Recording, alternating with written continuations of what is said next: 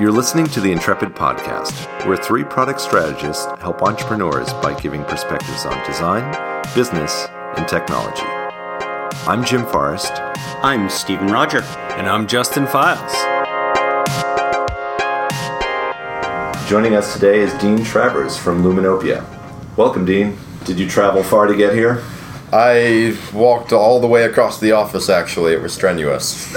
We've done that for the last couple of podcasts. We had Matt in here, now we've got you in here. We'll just walk around later and find more people in the office that we can We're interview. getting known to be maybe the laziest recruiters of a podcast. Yeah, we're very lazy. Right. We are breaking with tradition in one way, though, is usually, we do these podcasts on a Friday afternoon.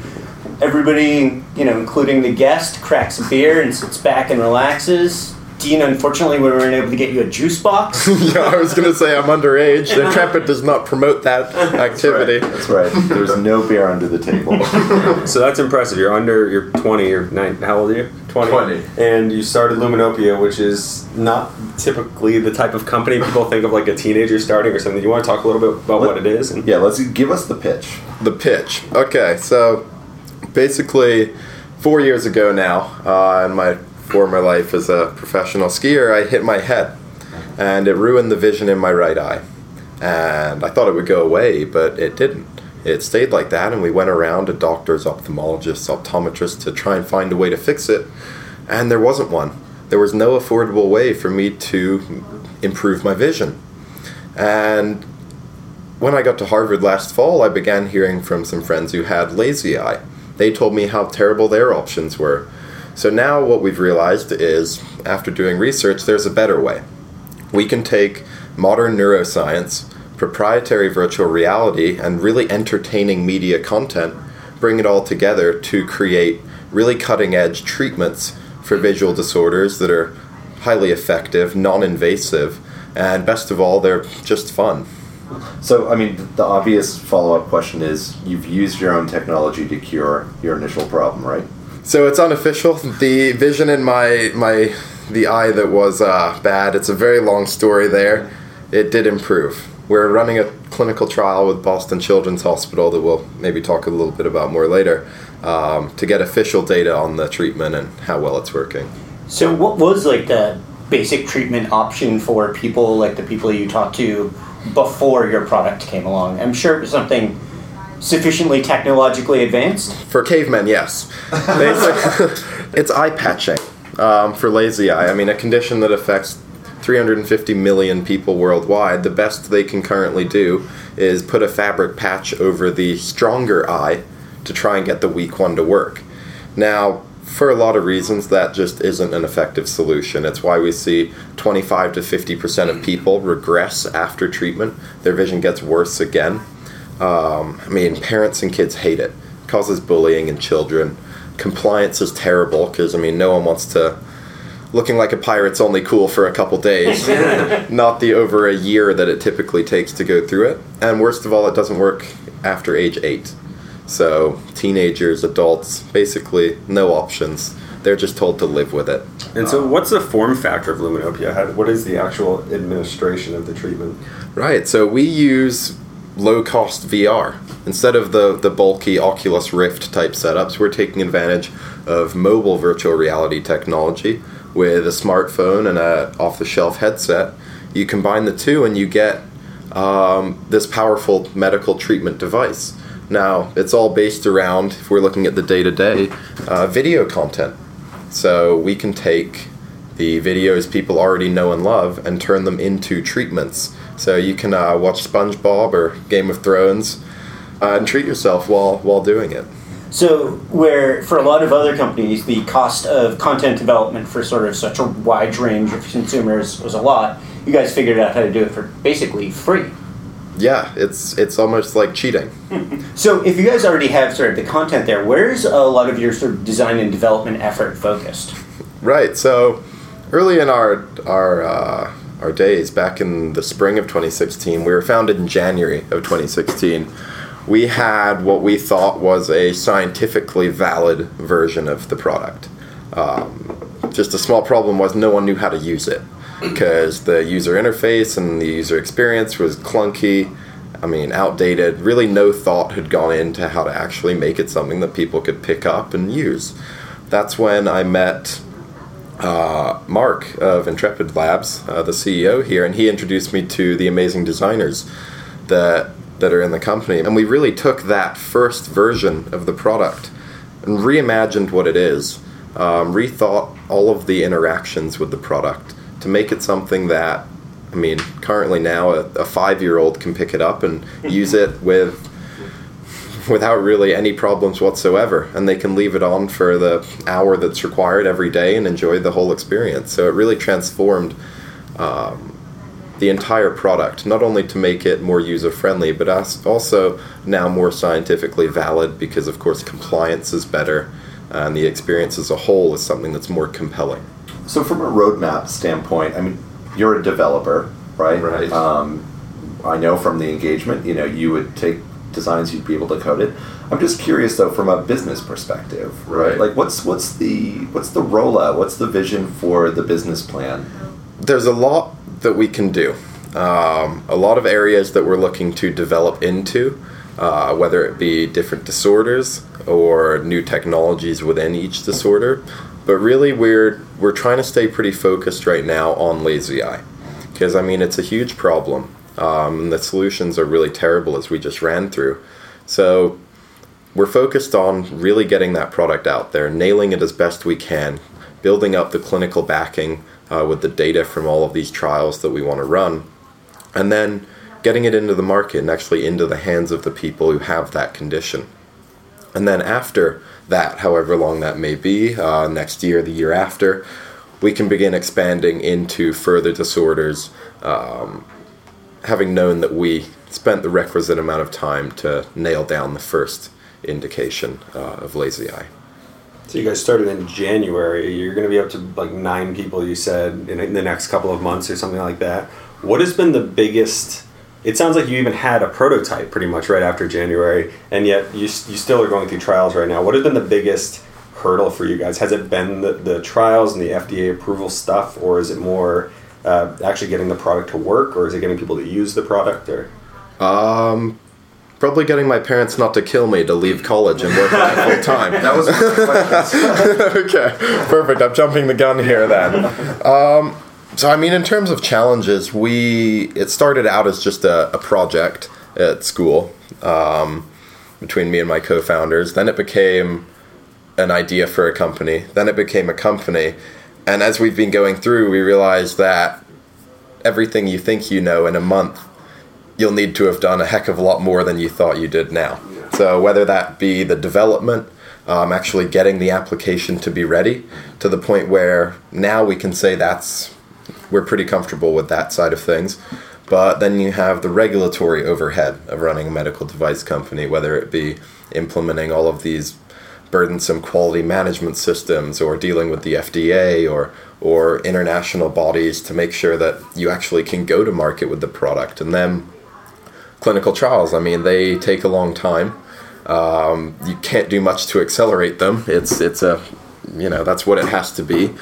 But we found that in the time it takes to go through the medical cycle, which is significant even for a really low-risk product like ours, it gives us more time to really spend on development and making sure that it's all perfect and that it's all as good as it can be. So no time's ever wasted. And now, of course, you mentioned growing the team and trying to make sure that we can overcome even more hurdles as intelligently as we can moving forward. So one of the ways that it seems like you guys went from not having a ton of knowledge about this space or the regulations to having a lot of expertise less than a year later is finding and leveraging really good mentors and advisors. Can you talk a little bit about that process? Right. So one of the first people we reached out to back in November of last year, before we'd really actually started anything, was Dr. David Hunter. He's the chief of ophthalmology at Boston Children's Hospital and still probably our most renowned advisor. Pretty sure the only reason he replied to our email is because he thought we were in his Harvard medical school class. Little did he know we fooled him. And we went in and he reiterated the size of the problem and jumped on board. And when we had his name, we could really use that to bring more people on board. As soon as they knew Dr. Hunter was involved, immediately they also wanted to be involved. And we built professors of neuroscience at MIT to come into the company, and people in optometry as well as ophthalmology, and now continuing to grow that advisory side even now. And then, of course, being in Boston, it's kind of one of the hotbeds for entrepreneurship, especially in the healthcare space. I mean, with all the money Harvard and MIT are throwing at innovation, and the whole area, especially Kendall Square. So we now left Harvard, jumped ship, and came to MIT, which all our friends are not very happy about, but now on this side of town, and there's just a lot of buzz about it. I mean, you can run into a lot of people who've either done it before themselves, really want to do it for the first time, or have this huge industry expertise, especially in healthcare. So people talk about Silicon Valley or New York, but we'd rather really be nowhere else than right here. Yeah. It's the perfect place. So can I step back? Can we cue Harp right now? So you were. I wouldn't step back too far. The room's really small. So you're a professional skier. Then you went to Harvard, dropped out of Harvard. Fill us in a little bit. What are your interests based? Where? It's a genius idea. I generally think startups are, they're usually blowing smoke, and Facebook for dogs. We've all seen Uber it for and felt it. I think when we met you, it was an obvious, this is obvious, and wow, of course, right? But what brought you there? What are some of the links? Can you fill us in a little bit on right? How'd you put all these pieces together? Yeah, so see how far back to rewind here. I guess all through high school, I'd been pretty dedicated to skiing. I mean, that's what I wanted to do.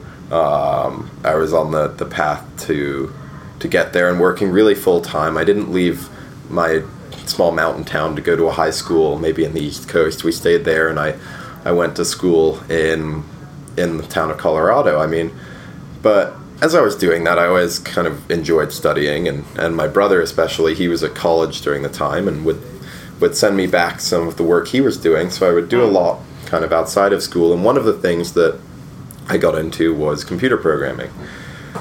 And so that really kind of was like a spell on me. I started doing it and did it more and more and more and more, and it was just a great way to fill up a lot of time. Also made me want to throw my computer out the window a lot, which is great. But what were you coding? At that point, I learned to code for a while. Then I developed an app for skiing that I just wanted myself. The envy of the town with the skiing app. But then I got to school and realized that it was a lot. I had now, let's fast forward to when I started Luminopia, then it was school, Luminopia, and skiing. And all of a sudden it seemed like 3 of them was probably too many. Luckily that winter I'd already planned to take the winter off from January 2016 to May to ski. I was going to go back to Colorado and do that full time essentially, but what I found was that really gave me the time to spend on Luminopia. So skiing, really, it's about 4 or 5 hours from 8 or 9 a.m. to whenever that may take you. And then I had every afternoon to do something, and I didn't want to just sit bored by the fire. So I started, developing the first versions of the app that you saw when I came in and talking to these advisors. And then we started realizing that there's more there. It was much more impactful than we even initially realized, to the point where at the beginning of the summer, myself and my 2 co-founders thought, okay, we should really consider working full-time on this. So at that point I still had these 3 things though. I had school, Luminopia, and skiing. But starting this fall, in September, I cut one of them, school. So now it was just skiing and Luminopia. And then it was really hard through the fall having to figure out how to balance the 2.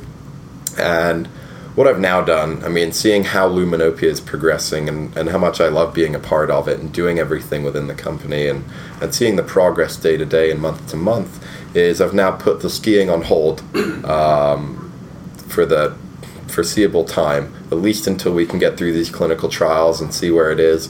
So now it's just down to Luminopia and focusing on that, and so far haven't looked back, and it's been really great working on it thus far. You have like 26,000 Twitter followers or something like that, presumably because you're a professional skier.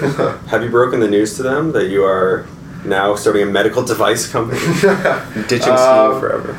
No, I'm trying to get my parents not to kill me at this point. We'll have to worry about other people after that. So, we'll see. I remember when you first came in, you first started pitching us, and we're like, oh my God, like he does this and this, and he's going to school full time. I just remember thinking, like, he has to quit skiing or he has to quit the company. I just remember, like, he'll figure it out eventually. But it really is a full-time job launching a product, and all of the things that you're doing have nothing to do with the synthesis of the idea. It has to do with actually doing the business piece and iterating. And when you have to iterate with all this regulatory oversight, it's just a whole different version of iteration than what we have to do. I think that's a good segue about running a business, right? So it's one thing sitting by the fire, you paint this romantic picture of like, I did my workout for the day, I hit the mountain, and now I'm just coding something cool. It's like you're in a whole different spot now, right? I just saw the news of Mass Challenge. You were awarded a great sort of motivational pot of money to get going, right? Or to continue to keep going. Right. And now you're having conversations with a lot of different people, and you're probably pretty far away from doing the coding every day on the mountain, right? So, like, what are the challenges there? Right. So, I was just joking to my co-founders before I walked in here. I mean, my title CEO should really stand for Chief Emailing Officer, because that seems to be what I spend a lot of time doing now. But no, one of the things we realized through the summer was that even as I was still finishing the work with Intrepid and coding that app, it was very hard for me to sit down and take the 12 hours straight of coding that I would typically do. So that's when we realized, okay, we need to expand the team. We brought in some great developers. I mean, a guy from Sanofi Healthcare, some engineers who worked in the Department of Defense to really take over that side. So now I don't, in a day-to-day manner, apart from maintaining the clinical trial version, which of course I developed, really code any of the new products. What it's transitioned into more is we have this idea of what Luminopia needs to be. And there's far more puzzle pieces beneath that, than I realized there were 6 months ago. So now it's bringing them all together, whether it be expanding the team even further or bringing the right regulatory strategists, the right advisors, or patent elements. All these different parts of the company take a lot of time. So I've had to transition and get used to the new role, but I really like both sides. I still love looking at what the developers are doing with the code and seeing where the product is going to go on that side of things, and looking at demos as we make them and all of that. But definitely I've had to transition now from a doer into a kind of envisioner and emailer. Are there any things that you've taken from your skiing background, so being in a very competitive sport with a lot of danger and being sort of in the top 100 worldwide, where you've sort of taken those perspectives or approaches and applied it to the scary fact of starting and running a business? Right. Luckily, I never have to worry about waking up in the hospital here, which is great. The experience as a whole, though, has actually helped a lot. I have to say, I don't think I'd be able to do or even be here if it weren't for the skiing component. A few things that really stick out to me when I look back at, what value that brings to this new environment is just the kind of the understanding of effort that has to go into stuff. It's a lot. Both things are a lot, and that's why I had to eventually make the call that, you can't do both. Each of them should take 110% of what you have, as much as I hate the 110% saying. It's true, and really being able to transition the work ethic into this new environment has been very, very helpful, as well as, some parts of a leadership type of component to everything and decision making. Luckily my life isn't on the line, but I still, the decisions that have to be made and being able to approach them in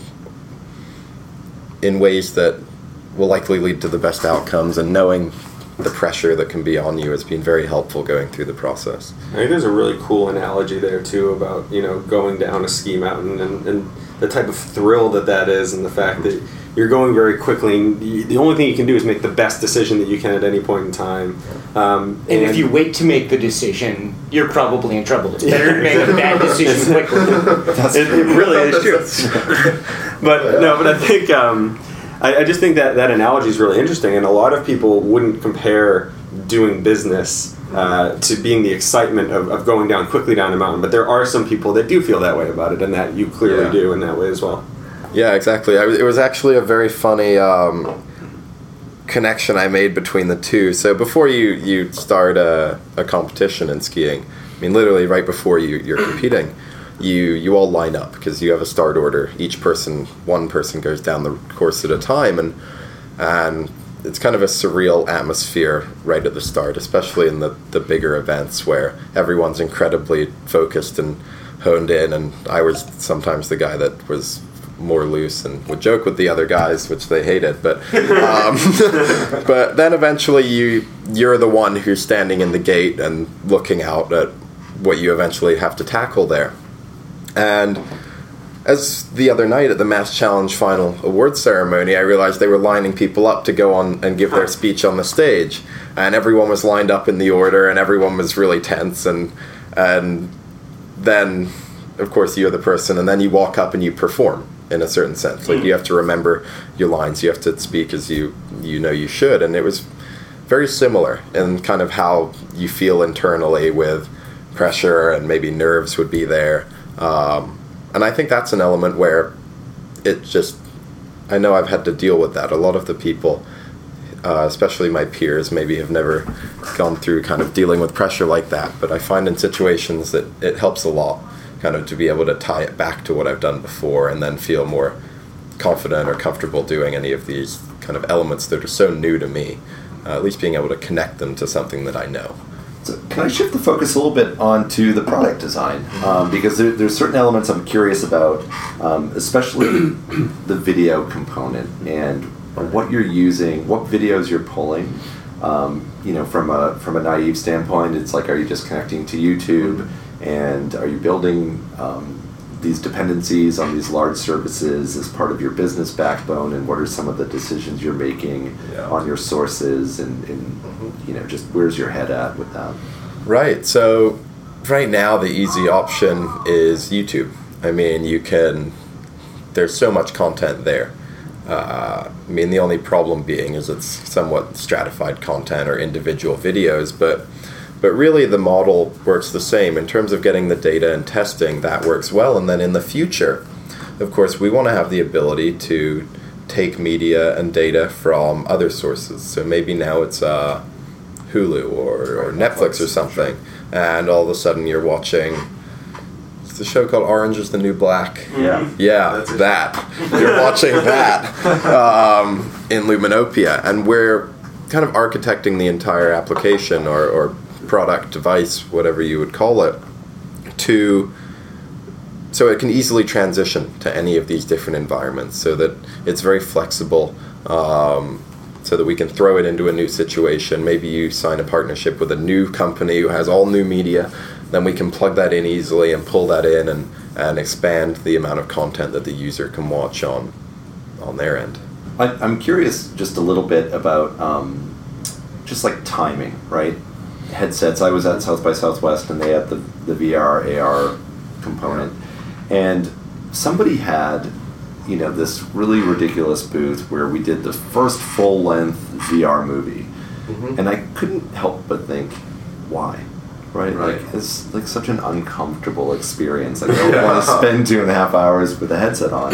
I'm just curious about like the sessions that you have with people, what some suggested time is. Do you have any, since VR is so new and everyone is so intrigued by just any data you could tell about it, are you finding there's like a great sitting time for people that, like what are you finding that I think the average person who's not working in VR would find intriguing? Right. So other people in the VR industry may not agree with this statement, but I don't think it's necessary to use only VR content.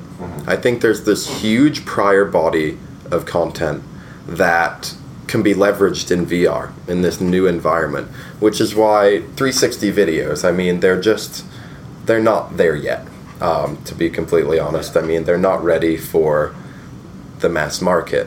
There are lots of things that have to be figured out with getting people to look at the right place and even have engaging content everywhere.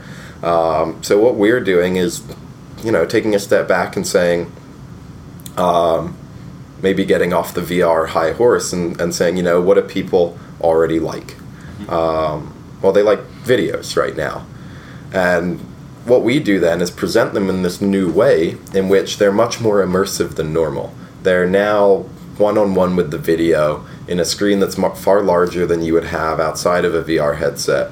And for our purposes, that's all we need. Because as a medical device with these other elements, really we just need to make sure that people use it for 30 minutes to an hour a day. And what we found in all of the testing is we do some usability things with families, and children will come in and they put the headset on with the treatments turned off, of course, just to test out the functionality, and none of them have yet to use it for under 45 minutes before their parents have to make them leave. So they like it. It's nice. You can sit back and put your head back and look in the same place the whole time. It's not a strenuous experience at all. So it allows you to be more comfortable. Of course, in the future, as VR content gets better, then we're definitely open to expanding more into that realm as well. So one of the other areas where you guys are really sort of breaking new ground and that everybody's trying to figure out right now is, what is the UI for VR? We don't really have a good way to touch things, and it's very hard to create interactions that work across a number of different headsets, particularly the cheaper ones that you guys are using, and it's so essential for you to get the right input so that you can then configure the treatment. So can you just give a couple examples of the sort of configuration UI that you've come up with and how you made that engaging? You're looking at the wrong guy. Justin came up with it. What we found was, and Justin can even weigh in here, I'm sure he has some thoughts as well, but just making it consistent so that the user knows what to expect. They can go into any screen and you're interacting with things in the same way, and that they're getting the appropriate feedback so that they know, that it's clear. Very similar to, I would imagine, when you design any application, you want to convey a sense that the user knows where they are or what they're doing and how they're doing it. And the challenge was just how to do that in VR. And we came up with a lot of ways to work on that, and I'll let Justin maybe jump in with some of the parts. Yeah, to reiterate kind of what you had said, VR has become, it makes the visual aspect realistic, like as if it is in the real world.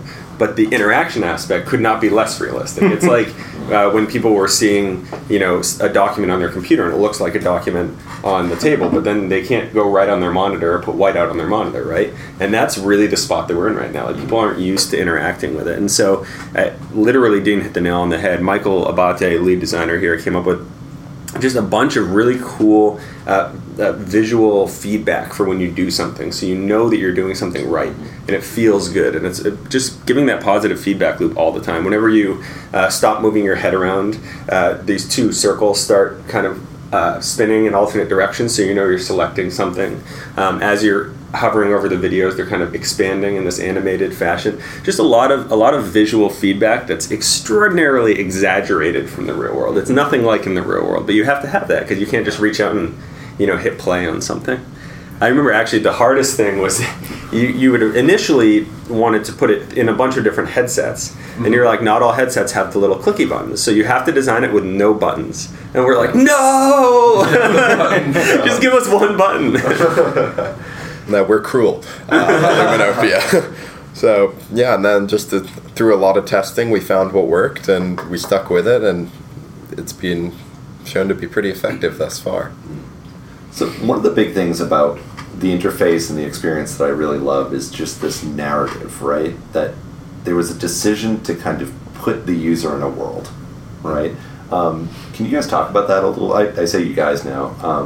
Can you talk about that, why that decision happened, and what the audience was that was going to drive that being the right choice for your product? It happened because we said, Dean, what do you want it to look like? He goes, space! Boom! We're done. The actual story was we were on a call, and I think Michael or you, Justin, had mentioned that maybe space would be an interesting theme, and I was thinking, I'm not sure. I mean, at this point, love to explore things. And then my co-founder, who I thought was paying no attention, and I think he actually might not have been paying attention, suddenly jumped in with this insightful comment as to how space was the right way to go. And from there, we all thought, well, wow, that, it makes sense. I mean, we went because new frontiers with not only treatment, but with this whole extraterrestrial theme.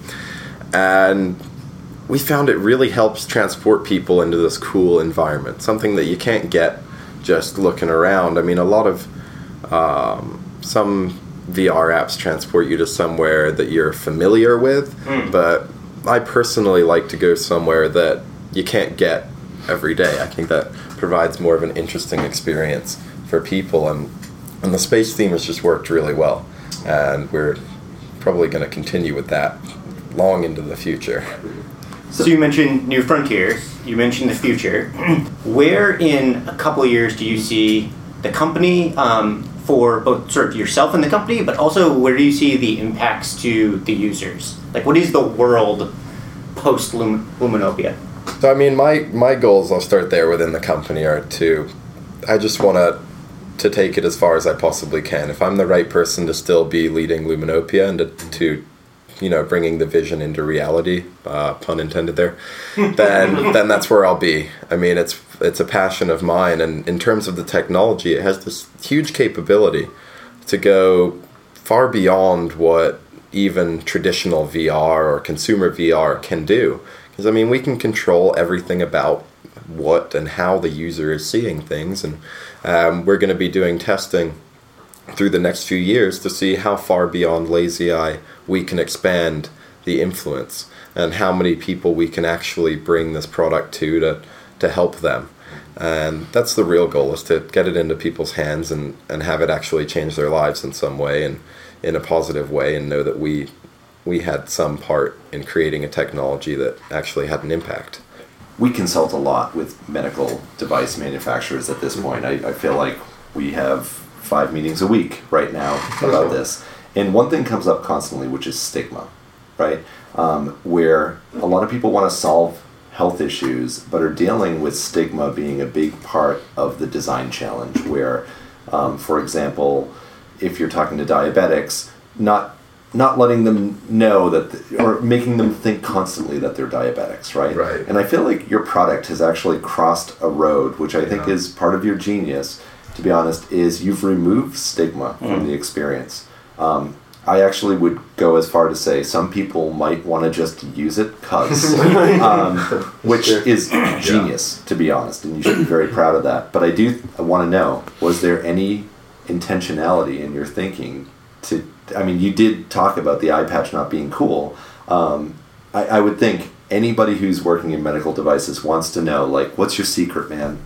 How did you get there? How did you remove the stigma? I'm going to make it up now and say I meant it the whole time. But no, I mean, in reality, my goal with the whole product, and knowing that if it's actually going to be the solution that it deserves to be, people have to like it. And one thing I always wanted and still want in this product and products in the future is that if you did not tell them it were a medical device, they wouldn't know. Nobody would know that it's meant to do anything to improve a condition. That way, you're not the weird kid for using Luminopia, like with eye patches currently with the bullying. It's actually something that people want to use. I mean, you have one, maybe we're doing testing and one of the kids is wearing it and the other kids, don't get to. They're all like, let me use it, let me use it, let me use it. So we actually have people wanting to use this device, and we're really excited to see what that does to actual compliance in the real world as we're doing it through the trials and seeing how often people interact with it. But we have high hopes for that, and definitely it's kind of a core tenet that leads the design throughout, is not making people, feel bad that they have a disorder, because that's not the point. Right. Well, thinking of, I remember as a kid, if you have a friend that had asthma, they would check how good their breathing was. They had that thing that you would blow into, and the little blue ball would go on.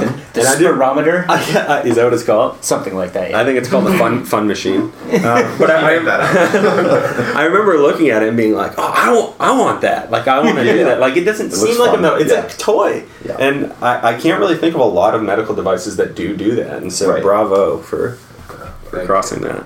Well, you did it as well. You designed the thing. We had a great team that worked on it. Zon Klotz, Michael Abate, and myself did a lot of design and UX stuff for it. And I remember when we sat down originally, we were like, first of all, we've never obviously designed anything like this because it's so unique. And it's such an interesting challenge. And the other thing was, we're like, we are so freaking excited to do this. Like, this just seems like a great challenge. And it was a blast. It was a blast working with you guys. And we wish you absolutely the best going forward. I agree. I think that brings our show to a close. So special thanks to Dean Travers from Luminopia. It's going to take over the world one disease or one medical issue at a time. I'm actually really excited to see what you do next, because I did hear the term products, plural. So very intrigued. Thank you to everyone at Intrepid. I mean, we wouldn't be where we are now if it weren't for everyone who put effort into the project and was a part of being with Luminopia. And we're, can't even say how excited we are to get what we work together on out into the world and see what kind of impact we can make.